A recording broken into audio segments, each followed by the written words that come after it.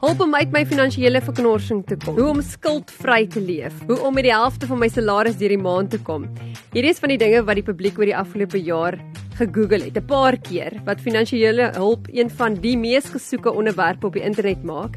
Ons het besluit om 'n podcast-reeks bymekaar te sit wat gewone mense kan help om geldfiks en gesond te leef.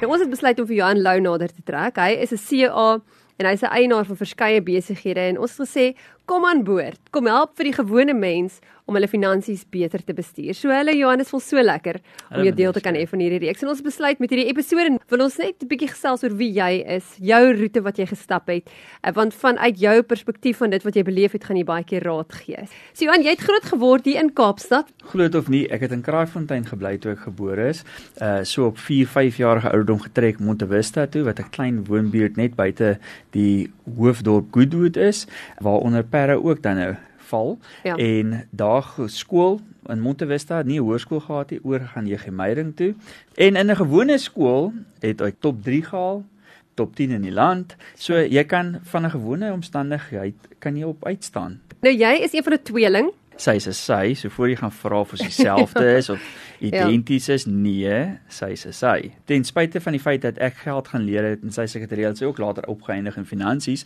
maar nog steeds verskillende denke. Heeltemal. Interessante ding ook, jy het Suid-Afrikaanse klere in volksspele gehad. Hoe op die aarde? Ek het, hoe sal ek altyd spot en sê, in gebrek om uit te gaan, happie en grypie na enige iets. Nee, dat is nie so erg nie. Ek het actually, was goed. So, en dit was lekker. Ja, dit was lekker. Jou pa het vir jou gesê om self vir jou studies te gaan betaal. Yes. Dink jy dit was 'n goeie besluit? Ek sou sê, in retrospect, verseker, dit het vir jou baie meer waarde van geld geleer in terme van wat het jy tot jou beskikking. Ek dink as ek gaan leer het, sou ek nie gaan werk het outomaties ook nie. So ek sou my klerkskap na my studies gaan doen het, wat beteken ek sou my klerkskap begin het op jaar 6, klaargemaak het op jaar 9 voor ek met my honeurs kon begin het, wat beteken honeurs jaar 9 en 10, wat 'n 10-jaar plan is, waar ek het alles terselfdertyd gedoen, so gewerk, klerkskap gedoen en geswat. Jy kan baie gouer klaarmaak, jy kan baie gouer geld verdien, jy kan baie gouer besluite neem. Maar was dit vir jou altyd 'n passie gewees om in finansies te werk? Het jy dit op skool al agtergekom dat dit iets is wat jy voor aangelê is? Ek was aangelê vir argitek en argitektuur. So dis wat ek wou gaan swat het. My pa het gesê daar's nie 'n manier wat ek dit kan gaan swat nie, en ek moes 'n ander plan maak. So ek het vroeër genoem, ek was in die top 3 in my matriekklas, so toe het ek vir my vriend gevra, wat my beste vriend is, wat hy gaan doen, en hy het gesê, hy gaan 'n geoktrooieerde rekenmeester swat. Nou daar was die Google daai tyd, nie glo dit of nie, so ek moes gaan uitvind, wat is 'n geoktrooieerde rekenmeester, lank en kort ken my pa toe iemand wat 'n geoktrooieerde rekenmeester is, en ek het 'n natuurlike punte aanleg vir dit ook, en toe besluit, dan doen ons dit. Dit is eintlik wonderlik hoe jou lewe uitgewerk het, want jy, alhoewel jy nie noodwendig 'n argitek geword het nie, het jy wel later in jou besighede in daai rigting geneig. So dit wys jou net die passie kom altyd terug. Jy het 4 dogters. As jou kinders môre na jou toe kom en vir jou sê hulle wil 'n spesifieke rigting inslaan, wat nie noodwendig nou die mainstream is nie, sal jy hulle aanmoedig? Ek het met elkeen van die 2 oueres nou al daai gesprek gehad, en die jonges sal seker dieselfde hê. Ek wil julle met 2 goed gaan swat. Iets wat jou passie is, en iets wat jy voel jy kan doen en geld op die tafel sal sit. Nie alle passie sit geld op die tafel nie. As jy 'n deursettingsvermoë het, gaan daai passie van jou geld op die tafel sit. Maar wat doen jy tot dan? Praat julle baie oor finansies in die huis? Ek praat met my vrou baie finansies, en dan met die 2 oudstes, want hulle is daai fase nou waar die een nou oor jaar en 'n half in 'n universiteitsomgewing instap. Wat is die waarde van geld? Gaan jy van die huis af studeer, geld spaar, gaan jy vir jou woonstel kry, gaan jy 'n kar koop, wat gaan jy doen? Gaan jy werk en leer voltyds? Daai tipe goed. Ons maak hulle betrokke met sekere besluite, finansiële besluite, maar nie alles nie.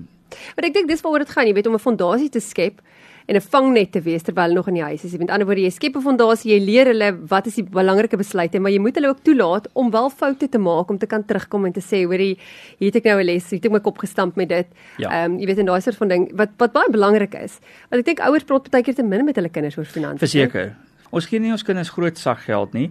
Dis relatief min as jy daaraan dink van wat hulle maats doen, maar wat hulle vermag daarmee Dit is die ding. Dis wat ons hulle probeer leer ook. Jou oudste is nou amper klaar met skool.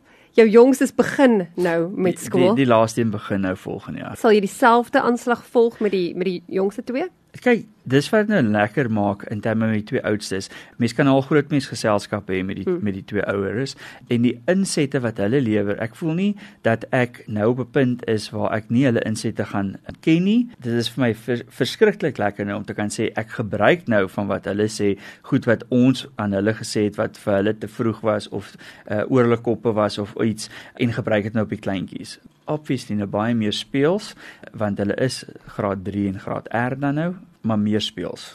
Jy het nou genoem van jou vrou, julle is volgende jaar 20 jaar getroud, so dis 20 jaar. 'n lekker lang pad wat julle gestap het, sy self ook 'n CA. Dink jy julle dink dieselfde oor geld? Verseker, behalwe as ek kom by risiko. Ek love risiko, want high risk, high reward, yes, jy gaan verloor ook, maar sy is minder, so sy is my anker, sy hou my anker tou styf, so dat my risiko nie te ver weg beweeg van die punt waar hy geanker is nie. Sy besef ook dat ek is 'n ou vir risiko, so sy laat my ook toe, en so ek al my hoed afhaal om iemand wat risiko heeltemal alwers is, iemand anders toe te laat om sy passies uit te leef en risiko ensovoorts te neem. Nou kom ons praat gou 'n bietjie oor jou pad wat jy gestap het. Jy's baie beskeie soos wat jy hier sit, want jy is 'n multinational CEO. Jy het besighede in verskillende lande. Jy het nou al het al op Mauritius gewerk, in Egipte, in Namibië ensovoorts. Dink jy as jy nou terugkyk, wat is die geheim om 'n besigheid te kan opbou? Was dit harde werk? Was dit toewyding? Wat was dit? Wat sê jy is die elemente wat vir jou gewerk het? Hou jou oë oop. Daar's altyd 'n geleentheid. En ek sê nie dat jy vir elke geleentheid moet gaan nie. Dit is nou waar jou onderskeidingsvermoë inkom, maar hou jou oë op vir geleenthede. Ek het my eerste besigheid, ek het gewerk vir 'n salaris. Om die waarheid te sê, dit was my klerkskap nog. So in my tweede jaar van klerkskap het ek my eerste besigheid begin. Ek het nou nog daai besigheid terloops. Okay, wow. Is een van my grootste voerbronne nog, is daai besigheid. Maar hou jou oë oop. En as jy 'n diens lewer, jy kan net soveel ure in 'n dag verkoop, so jou skaal lê in om nog mense te vertrou, en dan moet daai mense mentor, want daai mense kan net wees in die diens lewer wat jy lewer, as daai mens by jou afrap. Wat sê jy is jou grootste foute wat jy gemaak het? Want baie keer leer mense mos nou juist uit jou foute. Ja, ek sou nou sê elke besigheid wat jy begin is dalk 'n fout. maar jy druk deur. Toe ek my eerste besigheid wat nie diensbesigheid is nie, en ek het 'n klomp dienste besighede ook al gehad, maar die eerste een wat ek begin het van koop en verkoop was 'n hardewarewinkel, nie 'n franchise nie. Ek het dit self gedoen sodat ek die franchise fooie en die goed kan spaar. Dit het baie goed gegaan. Ek het hom verkoop. Dit bestaan nog steeds. Ek ry nog steeds elke Sondag af verby en kyk dat die ou se rakke vol is. So, maar koop en verkoop is 30% tot 50% maksimum se bruto wins wat jy kan maak. Dis dit. Jy kan dit skaal deur die winkel groter te maak of nog 'n winkel oop te maak met die hoeveelheid kapitaal wat daarbey gaan.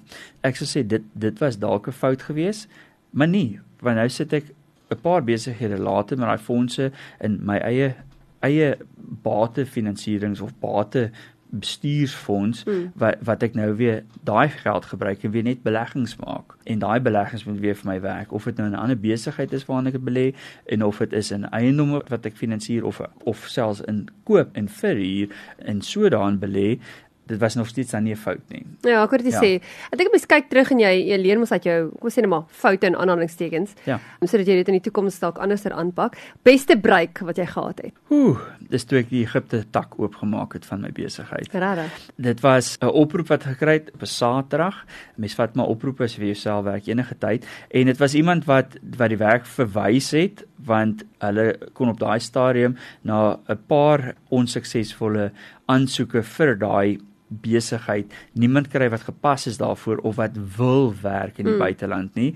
Ek het die saak uitgehoor en alles. Toe die ouens gaan sien en ek het die werk gekry. Dis 'n baie ryk sheik wat al die Hilton hotelle besit.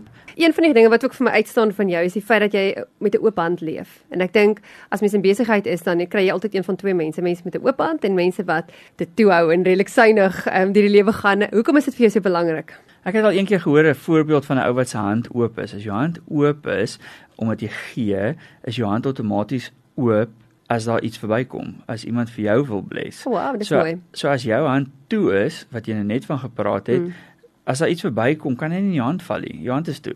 So, is dit prosperity? Nee, dit is nie, want die Here is goed vir my. As ek anders te was, sou dit dalk anders gewees het. Ek weet nie, want ek is soos ek is. Jy het nie nodig om finansiëel raad te gee vir die gewone mens nie, maar jy doen dit tog. Hoekom? In Petrus 4 sê die Here dat die talente wat jou toekom, of wat jy gekry het, kom jou nie toe nie, dit is vir jou gegee. So as ek het gekry het, moet ek dit nie uitdeel nie. Is daar nie mense wat ook dit nodig het, nie my talente nie. Ek gaan talente nodig hê van iemand anders. Ek kan nie alles doen nie. So as ek saai, gaan ek aan die ander kant maai. En dit is alles Bybelse beginsels. En ek dink dit is ook vir jou lekker, jy weet, om te sien hoe iemand miskien dalk by jou opdaag en jy kan sien hoe jy saam met hulle pad stap tot waar hulle regtig skuldvry of kom ons sê maar op 'n beter plek finansiëel is, beter besluite neem. Ek dink dit moet ook lekker wees. Ek het al mense gehad wat van gesê het, ek het gedoen presies wat jy gesê het en hierdie het gebeur en ek kan om die dood nie onthou dat ek eers met hy ou gepraat het nie. Maar dat die ouens dit gedoen het, dit gevat het, dit het hulle eie gemaak het en nog steeds vir hulle verskil gemaak het. En dis kom ek so dankbaar is dat jy jou tyd gee, want dit is wat hierdie is. Jy gee jou tyd sodat ons ander mense kan help om skuldvry en geldfiks beter besluite te neem. Wat hoop jy gaan ons in hierdie podcast-reeks bereik? Daar gaan goed wees wat op jou hart val, wat resoneer met jou, vat dit pas dit toe. As daar goed is wat nie met jou resoneer nie, of jy's ver verby daai punt, ons probeer nou regtig van onder, reg die respek tot iemand wat 'n klomp besighede het, probeer ons almal iets te kan gee, om saam te vat. En as jy vra het, stuur daai vrae in. Die vrae wat hulle nie die vrymoedigheid het om te vra vir miskien ook 'n finansiële kenner. En die vra dit vir ons, Johannes hierso, hy gaan vir jou die vraag so goed moontlik probeer beantwoord om jou reg te kry op 'n plek waar jy kan sê, ek voel nou dat ek geldfiks en gesond in hierdie lewe gaan. So baie dankie vir die tyd en baie dankie vir jou opoffering om seker te maak dat ons mense kan help.